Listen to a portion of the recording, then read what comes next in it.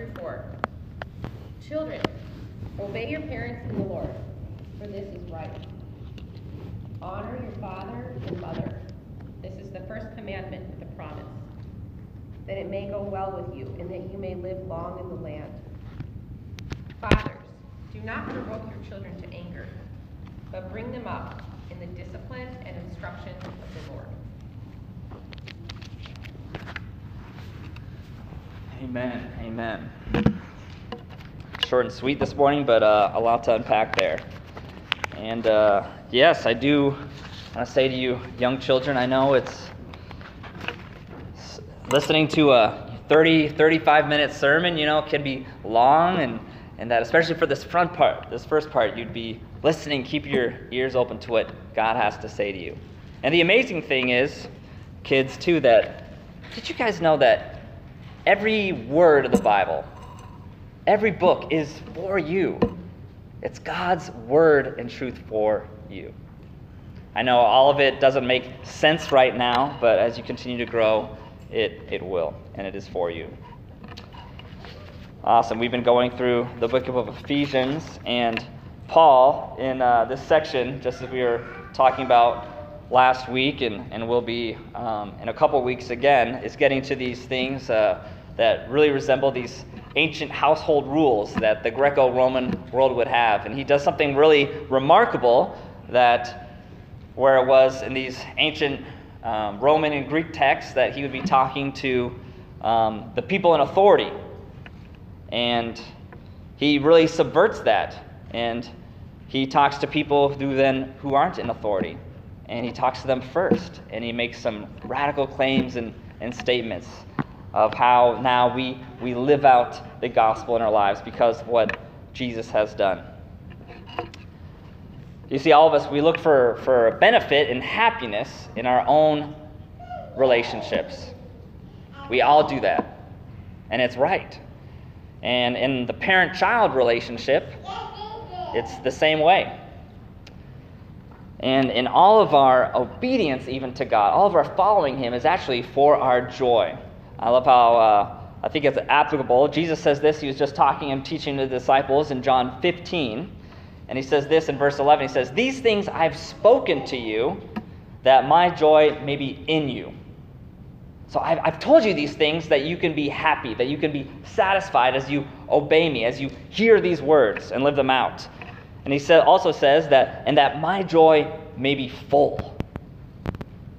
And that your joy, my joy in you, your joy will be full. And so this is when he tells children to obey their parents, when he tells parents and fathers how to disciple their children, or whatever it is, it's always for our joy.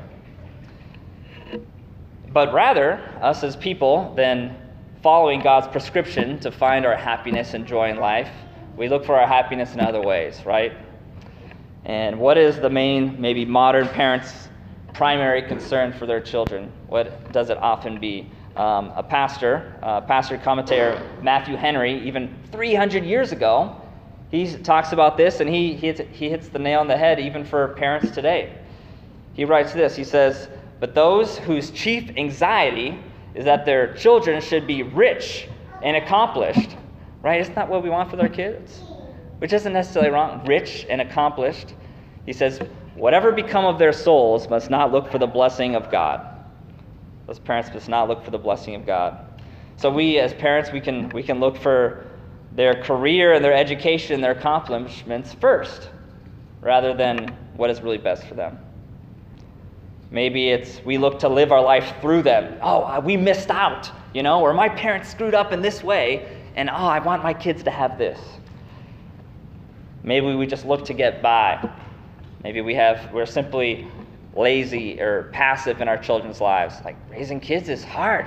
It's overwhelming. It can be hard, right? Hazel, Isaiah, Sadie? They're smiling. And so, though, the relationship suffers. And children, it's hard too as well.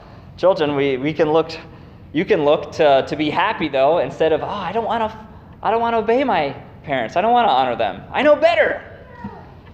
And so instead, they sting themselves with many unnecessary pains instead of listening to the wise advice of their parents. Are driven by pride, both parents and children, and that's the center of sin. I think one of the worst parent-child relationships that we see in the Scripture, where both parties fail to live up to their God-given responsibilities, is David, actually, who was a man of God. Man of God, amazing godly man, and he utterly fails, though, in raising up his children. You see this especially in his relationship with his son Amnon and his son Absalom. He failed to cultivate a strong, God-honoring relationship with them, with his children. His son, Amnon, violates his half-sister Tamar. And David, in his passivity, he does nothing. He does nothing about it. He doesn't take responsibility. He doesn't. And eventually, this leads to his brother Absalom taking charge in that life. He takes charge, and he takes revenge for his sister Tamar, and he kills his brother. And again, David is very passive in discipling, loving, and doing what's best for his son, Absalom. His son goes away, kind of in exile for a while. David's very passive, and eventually he starts to come back into the family, even into relationship, and back into Jerusalem. And eventually, the fact that he doesn't discipline, he's not active in their lives and doing what's best, this ultimately leads to Absalom leading a coup in the country, a civil war where he sits and takes the throne from his father. And ultimately, this leads to his own destruction. Now, that's the worst of it. A parent-child relationship's gone wrong. And God wants to fulfill these roles of being a parent, of being a child. Why? Because it's not when it's right or easy, but it's for our own happiness. It's for our own happiness. So I want us to see this, that God wants children, he wants parents to find happiness through fulfilling their God-given roles. And stay with me here. This is going to be applicable too for adult children, for singles as well. First, I want to speak to children, as Paul does. So young children, listen up. Verses 1 through 3 says, "Children, obey your parents in the Lord, for this is right." In the Lord. Obey your children in the Lord. So it's because he wants to love God. He wants us to love God by doing this, to make him look great, to glorify him. And you're obeying God, not your parents. That he's the one who's placed them in your life. How many kids have you guys learned or are learning to ride a bike? Ride a bike. Do you know how to ride a bike? Yeah, raise your hand. Yeah, you know. You know. You guys know too? Awesome. yeah. It's like, no. Who has training wheels? Do you have training wheels? You guys? You have training wheels? Yeah, awesome. Yeah, and you guys use training wheels, right? Or one of them didn't. I don't. You just went right to it, right? Well, used to. Okay. You just went straight to it. Yeah, that was cool. But most of all, right, you'll use some training wheels, right?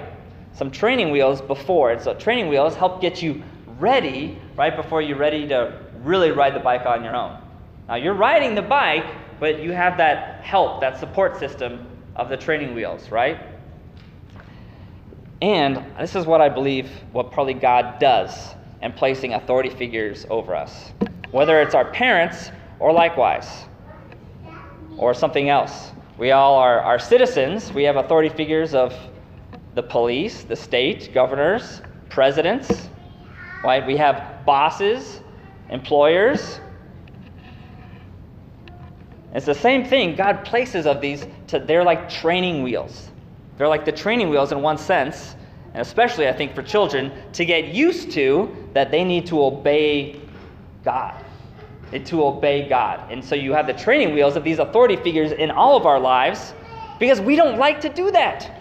Right? Ever since Genesis 3, we think, all right, I want to be my own king. I want to make my own rules. God says, oh, don't do this. You can enjoy paradise. Have fruit from every tree except for this one. But we say, you know what? I wonder if God's holding out on me. I want to be king. I want to do that one thing. And same thing, right? Children, we do the same thing. We do the same thing. It's rooted in this commandment. He says the sixth commandment is part of the fabric of God's law and human nature. But instead, all of us, like a toddler going up to their parents, the king's throne, and pretending, and putting a crown over their head that doesn't fit, and expect, all right, I'm going to rule now. I'm going to rule. That's just like a child or any of us who wants to rule and be our own king in our lives. And he says this, obey your parents, and he reminds them, all right, there's an explicit promise. There's a direct promise right here. Kids, if you want to live long, obey your parents. Obey your parents. It's going to go well for you. It's going to be good. That it may go well for you in the land, that you may live long. That's what it says in the sixth commandment and the 10 commandments. And I think John Calvin is helpful here. I always think of what he says. He says, all right, what if we all know that godly people, their maybe lives are cut short. They die young. But he says, to the extent that you're obeying this, you're going to be blessed in your life. You're going to have a good quality of life, even if you don't have a good quantity. And likewise, sometimes children who are rebellious, who go on and continue to be rebellious then against authority, and then they end up sometimes being their life is cut short in different ways. But God will honor you. He'll bless you as you honor those in authority over your life. So children, obey your parents. This is God's main point, that in children and parents would find happiness in fulfilling their God-given roles. I remember when not doing I should have done this in a different way. When I was 17 years old, and I just got back from this houseboating trip. I got to know this godly Christian girl. She was a year older than me. She was about to be going on to college. And I remember I asked some friends' advice, and I ended up dating this girl. It ended up not being a good thing. It ended up not working out. And I remember thinking back a year later, like, oh man, why didn't I talk to my parents about this beforehand? It was more of like an afterthought of, hey, there's this girl, by the way, guys, that I'm starting to date. She goes to our church, whatever. But why didn't I go ahead of time and ask for advice?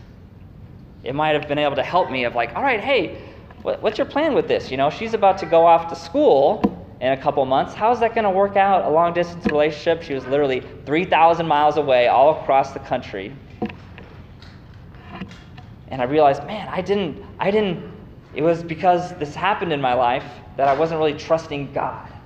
I wasn't trusting God because I wasn't talking to my parents about it. Why didn't I get some advice with them? They were always such an open book with me and really approachable. Young children. It's like this, if I can offer you a little story. Hazel, Isaiah, Zadie, all the young children. Think about shepherds and sheep. Shepherds will put sheep in a fenced-off pen, right? They'll put them in a fenced-off pen. And why should they not go out over the fence? Because over on this side, maybe there's a cliff in that fence. And sheep aren't too bright. They aren't too bright. And there's a way that we're all sheep. Over here, there are maybe thorns on this side of the fence where they can get their coat stuck in and tear their coat. And sheep, they don't know any better. Sheep also can literally keep on eating until they actually kill themselves. Their stomach becomes so bloated and large that they die from that way. They need their shepherds to watch over them, to keep them around the pen. They know they're wiser. Shepherds are taller. They can see the dangers that are out there. They know what's going on. In the same way, your parents are like that. Even though I know you think you know so much better than them sometimes, they know what is best. They know what food is best. And so the same way is also for us, for adult children. That's most of us, many of us also in here, to think, all right, how does this apply to us? You know, it's not so much sometimes obeying, I think, in our culture. It can look different. It's more of the honoring our father and our mother. How do we honor them? How do we honor them? And we do this also in honoring submitting to our spiritual leaders in our lives too, I think. Some of us maybe don't have mentoring father figures in our lives, or parent figures, mother figures. Some of our parents are non-Christians or ungodly. So how does that work out as well? Here's 4 quick principles I want to give us on how we can take this into account as adult children. First one is to take care of and not neglect them. To take care of and not neglect them. 1 Timothy 5, 4, and 8, it says this. It says, "But if anyone does not provide for his relatives, especially for members of his household, he has denied the faith and is worse than an unbeliever." And so in that context, it's talking especially about your nuclear family, your immediate family that you're in, that we need to take care of the people in our family. That's good. But I think an extent is to help care for our parents, especially our aging parents, how to take care of them. How does that look like? That might look different in different situations, whether financially or just physically, tangibly able to help them as, say, they age. It's helpful too. In 1 Timothy, it says this as well. It's a helpful to think about also in the same line of thinking. It says, "But if a widow has children or grandchildren, let them first learn to show godliness to their own household and to make some return to their parents, for this is pleasing in the sight of the Lord." Now, this is going to look different in our context, maybe than in the context of 2,000 years ago. You know, they didn't have Social Security. There weren't bank accounts. There weren't things like that. But I think it still same applies. All right, how can we bless and take care of our parents, especially maybe as they're aging? I think it's also to listen to them still, to not neglect listening to them. That's the second thing. Proverbs 23:22 says, "Listen to your father who gave you life, and do not despise your mother when she is old." It's still to listen to them, to try to honor them. They're the ones who gave us life. How can we listen to them? Another way, a third way, is to keep relationship with them. As much as it's up to us to keep relationship with them. Don't shut them out of our life, even if they can be difficult. I know some in our church, and for me too at times, it's difficult parent-family relationships, right? It can be tough. Family can be tough. But it's an encouragement to, as long as it's up to us, to try to keep those bridges and ties open. Yes, sometimes we need boundaries in our relationships to have health there, but all right, to keep that relationship open. The Bible encourages us to, as much as is up to us. And the fourth one, as long as I've kind of been getting at this, is to care for them as they age. Care for our parents as they age. Whether it's, like I said, financially or physically assisting them as they can no longer do that. Again, it's going to look different at different times or situations in different cases. But to look to do that. God made up the world for us in a way for children to obey their parents. And through this teaching we'll find our happiness and joy, our contentment as we do that. That he would soften our heart to actually trust him. To trust him as Lord and Father. That he's the one who's ultimately in charge of our life. He is in charge of our parents and the authority figures in our lives. So, children, God wants you to find your happiness through fulfilling your God-given role. All right. Secondly, let's look at parents. Parents, seek your happiness in discipling your children. Parents, seek your happiness in discipling your children. Verse 4, it says, "Fathers, do not provoke your children to anger, but bring them up in the discipline and instruction of the Lord." Now, Paul wisely ends up, he's talking specifically to fathers, as this is a fault that in general fathers can have, to exasperate their children, to cause them to anger them. And there's a special place where the father has to, and instructing and discipling and leading his family and loving them this way. But we know from the rest of the Bible and other places where Paul says that it says parents are meant to obviously parent their children. That mothers play a huge part, obviously, in this. We see, I want to draw a few ways that parents, 3 ways where they can exasperate their children. 3 ways where the parents, fathers can exasperate their children. One way that we can do this, we see this in the Bible, is favoritism. Favoritism. I think of the patriarchs did a terrible job at this. Man, you look at so many relationships in the Bible or in Genesis, and they were so dysfunctional, right? Isaac favors Esau. And then Rebekah favors Jacob. Jacob, right, with his coat of many colors, right? For Joseph, Jacob favors his sons, Joseph and Benjamin, over others. We must not do this. We can find ourselves easily doing this. I know I've seen this with fathers, and even in myself a little bit. We can do this maybe with our older children. As our children are growing up, and sometimes, the older kids can do more. They've developed more than, say, some of the younger ones, the toddlers. And so, all right, maybe I'll play a little bit more often with them or something. But no, we shouldn't do this. We shouldn't do this. I was just talking to a man yesterday who invited me to this trip. He was talking about how he grew up really hating his father, actually, because his father did this, that he favored his 2 sisters over him and invested more in the relationship with his sisters. And that's something that God had to work in him to forgive his father for. So favoritism can be a thing. A second thing, it can be being overly harsh. I think that's specifically, this is something that he's talking about right here, Paul. You can be overly harsh with our children, exasperate them.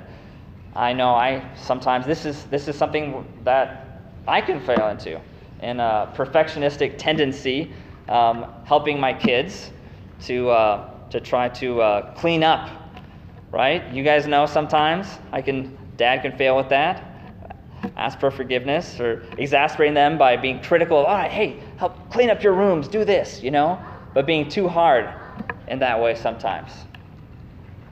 So we cannot be overly harsh then as parents. Thirdly, also we can be passive or absent from our children's lives. And parents, we can all do this, and I think fathers especially can be, right? Passive and absent father instead of being actively involved in their lives, knowing them. How can you bring them up in the discipline and instruction of the Lord unless you know them, you have relationship with them, you know their joys and their sufferings, their sorrows? If our children are frustrated, if they're exasperated, then it's not going to be a benefit to them, our parenting, or to us. But God wants it to benefit us and them. He says, bring them up in the discipline and instruction of the Lord. This encourages parents to nourish, to nurture, to bring up their children. Both parents need to do this. Father can lead the way, but for parents, I think it's good for us not to outsource this, of, oh, hey, the parent or the school or the Christian school or the church, they need to disciple our kids. A lot of parents can fall into that. I've seen that. But family worship, family discipleship, loving and discipling, growing up our kids is God's primary means of discipling children. His primary means, not primarily the church's responsibility. Now the church should, and we want to equip you to help do this, to come alongside you to do this. So, parents, do you want your children to obey? Then we need to bring them up in the instruction of the Lord. It says, gently instruct.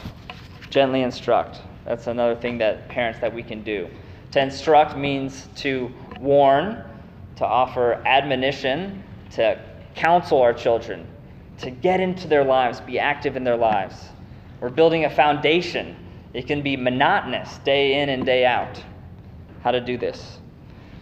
But I like how John Chrysostom, probably arguably the best preacher in the first millennia, the first 1,000 years of Christianity, He says this. He says, let us give them a pattern. Let us give our children a pattern, a model. And let us make them from the earliest age apply themselves to reading the Scriptures. So how can we help our children from the earliest age to read the Scriptures? So that's reading the Bible to them ourselves and helping them to do this. And even back then, so long ago, he says, but you guys think, as constantly I'm repeating this to you, he says to his congregation, I am looked on as trifling, as foolish. I'm looked on as foolish. But this is so big, right? This is so important that we can read the Bible, that we can read the Scriptures with our children. We can encourage them to do that. So read the Bible yourselves also to model this. I remember surveying, I was a youth pastor for like 10 years basically, and I remember surveying many of my students, and it was interesting some of the results I get. One of the things I asked them, how often do you see your mom pray? How often do you see your father pray? How often do you see them read the Bible? If we don't model it for them, if they don't see you doing that themselves, then why will they? Right? If they don't see that you really treasure it, it's not something important for you. And as men, I especially want to address you as fathers, or future fathers as well, to set the model for this. I think it should be the role of the father to rise up early, first in the morning, and to hit his knees in prayer, praying for his family, seeking God for himself, meeting with God himself, feeding himself and meeting with his God, so then he can care well for his family. A man who does that makes a huge difference. I know the family is totally different when I have seen a man doing that in his life, family's life. Next, Paul says, in the discipline of the Lord. In the discipline of the Lord. The discipline of the Lord. That word he's talking about there means education, training. It's corrective discipline also. I want to offer 3 ways that parents can do this, can disciple their children. 3 ways that parents can disciple their children. It can be to read and feed them spiritually. First one is to read and feed them spiritually. There are amazing, great resources out there, especially in the last 5-10 years. I feel like there have been more and more solid resources. When I've seen a lot of children's resources in the past, it's made me sick. It's very just fluffy. They talk about a Bible story, but then the Bible story, the way they talk about in the children's Bible or something, I'm like, that doesn't get the point at all of the Bible story. They talk about Noah's Ark, and then, oh, hey, here are these cute animals. They don't get the story about what Noah's and the Ark is actually about. But there's some great things out there. There's the Jesus Storybook Bible. That's something that we've used with our kids. The Ology book. That's a great resource. We've gone through a couple times with our kids for ages 5 to 10 years old. The Gospel Story Bible. Or just reading the Bible, playing with them themselves, as well as there's so many resources out there. If you want to get some resources, talk to Chelsea or I. I'm sure Gray or Amy too have some fantastic ones. It's reading the Bible just to them too. Hazel, you've read the book of Acts, right, is your favorite book, and you've read it with Mom. Mom has read it like 2 or 3 times or something to you.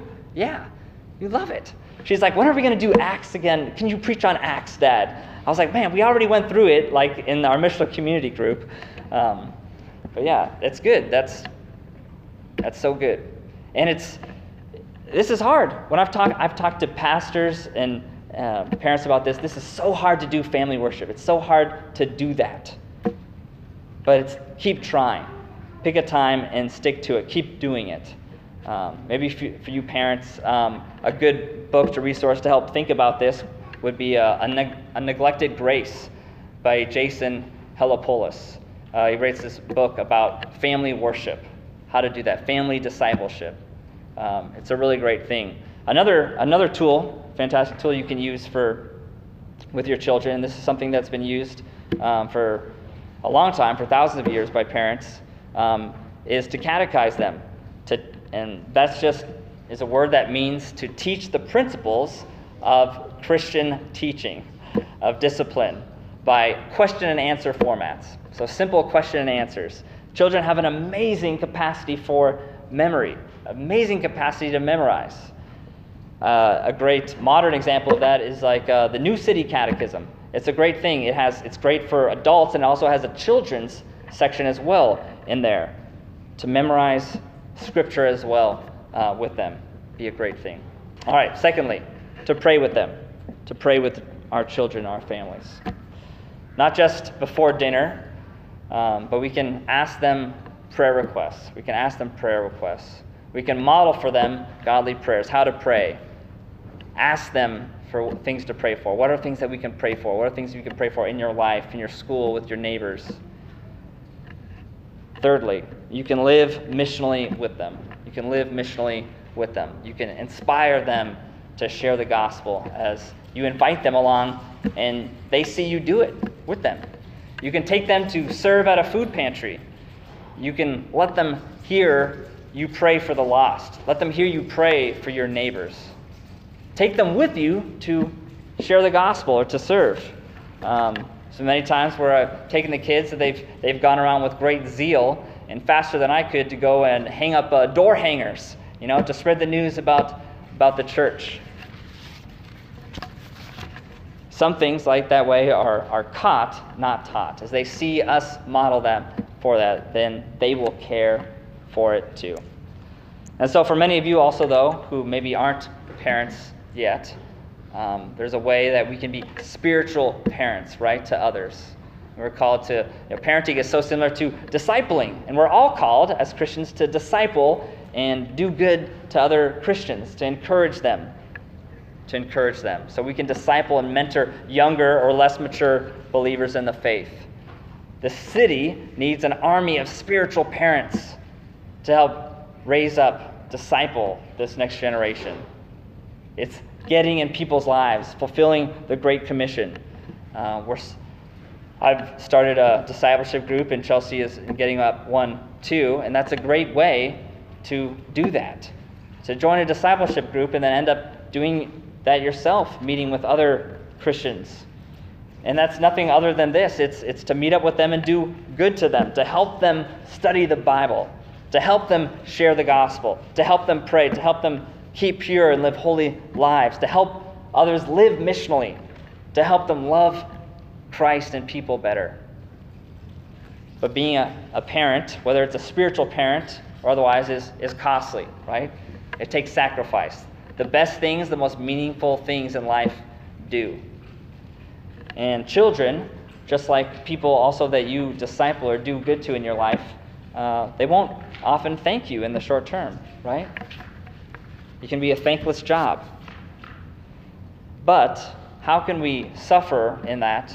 How can we sacrifice and find happiness in fulfilling that role? I want to read a quote here from this Christian journalist, Malcolm Muggeridge, that he talks about this. He died in 1990, and this is what he does. He says about, I think, getting at this idea. He says, contrary to what might be expected, I look back on the experiences that at the time seemed especially desolating or painful, right? There is sacrifice. He looks at it, though, with particular satisfaction, he says. Indeed, I can say with complete truthfulness that everything that I've learned in my 75 years in this world, everything that has truly enhanced and enlightened my existence, has been through affliction, whether pursued or attained. In other words, if it were possible to eliminate affliction from earthly existence by means of some drug or some medical mumbo-jumbo, the result would be to not make life delectable, more delightful, but it would be too banal, too trivial to endure. This, of course, is the cross of Christ. That signifies that. It's the cross more than anything else that has called me inexorably to Christ. So he says, all right, I've actually found my happiness. I've actually changed the most as I've sacrificed and loved other people, right? And in parenting, we do that. As Christians, getting in other people's lives and loving them has done that.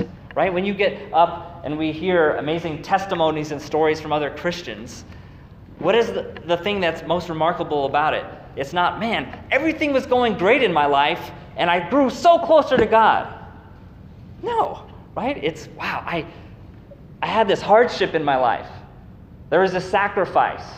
There was tough things that happened, and man, then I grew so close to God through that. I changed. I became happier then through that. That's how it works. That's how the gospel works. It's in the fires of affliction that we actually become most satisfied and happy. And so for parents, it's the same way. For spiritual parents, God wants you as parents, as spiritual parents, to find happiness through fulfilling your God-given roles. Finally, in conclusion, third point, church, it is for us to seek happiness in looking to God. Seek happiness in looking to God, who is the ultimate, the perfect child, and the perfect parent. You see, there is no perfect child. There is no perfect parent. We fail miserably at that. But the center, the pinnacle of all Christian theology is at the cross. We find it, the beauty, the mystery, the glory of the Trinity, right? The Father who sends the Son who perfectly obeys the Father. This amazing mystery. We see this in Jesus in the garden, right? Jesus, the Son. He was sent from the Father, but he went totally volunteering himself and lived a human life in total obedience to God. And we see there, he's praying, and he prays that, all right, Father, take this cup from me. I'm about to just drink in your whole wrath against sinful humanity. I don't want to do it. But he says at the end, all right, but your will, not mine, be done. He was the perfect child. And God is the perfect parent, right? The one who we ultimately are obeying when we obey the structure, the authority figures in our lives. He's the one who's working for good for all creation, the just and the unjust. Psalm 84:11, it says this, "For the Lord God is a sun and a shield. The Lord bestows favor and honor. No good thing does he withhold from those who walk uprightly." He's not going to withhold any good thing from you. You can't ultimately find your happiness and your identity as a child or as a parent. We can crush our children that way if we find identity and try to live through them. We'll be crushed, too, by the weight of trying to earn up and measure to our parents' expectations, right? We can't do that. Romans 8:28 gets at this father heart of God toward his children, his sons and daughters. He says this, "And we know for those who love God, all things work together for good, for those who are called according to his purpose. For those whom he foreknew, he also predestined to be conformed to the image of his Son." So through parenting, through children, through this life, he's making us more and more like his Son for our good. He's working all things for our good. What an amazing Father that we have. Every good gift is from him. And even the bad things that happen in our lives, he works to our good. And he's the one who makes the greatest sacrifice for me and for you. He sent his Son to die. Now, if it was a thing between a criminal and between my son, I'm not going to say, you know what? I'll sacrifice my son Isaiah so this criminal can live. No, I wouldn't do it. But he sacrifices his Son for us. He loves us that much. And so we can trust him. We can trust him by obeying our parents' kids. We can trust him by discipling and mentoring our children and others in our lives. I want to close with this story of how it works to trust God to find our happiness ultimately in him. Brennan Manning, in his book Trusting Jesus, which I usually I wouldn't find your good theology from Brennan Manning, but he tells some pretty good gospel stories.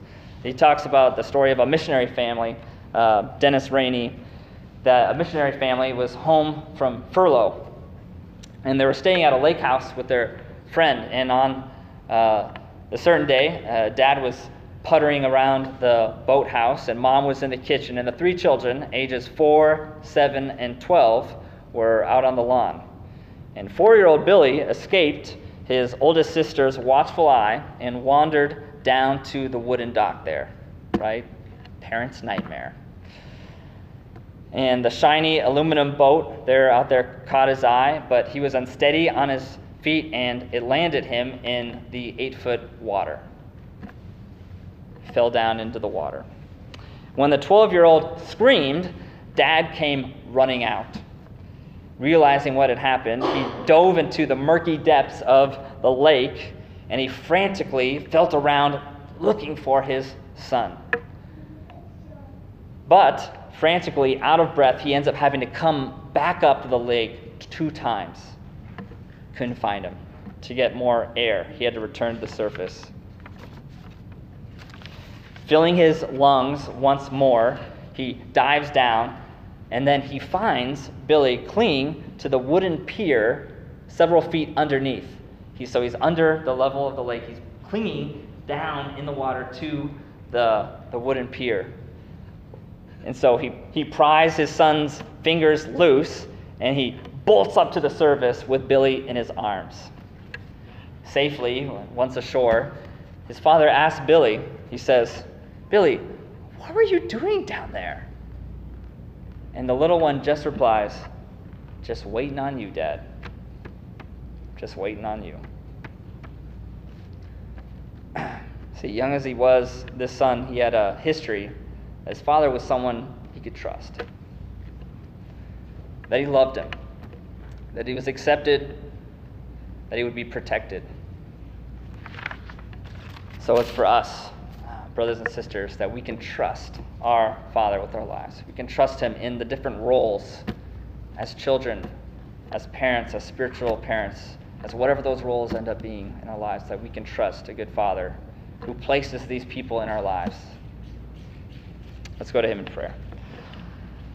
Father in heaven, we pray to you, and we ask that we would seek our happiness, our own good, as we live out our responsibilities in this life as children, as parents, as spiritual children and parents who are submitting to, honoring, leading the different ones in our lives. We thank you that we have a perfectly good child, perfectly good son that we can look to, that we can be changed and look more and more like in your Son, Jesus. That you are a perfectly good Father. We thank you for that, God.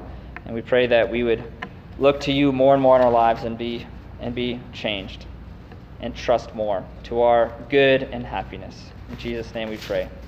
Amen. Amen.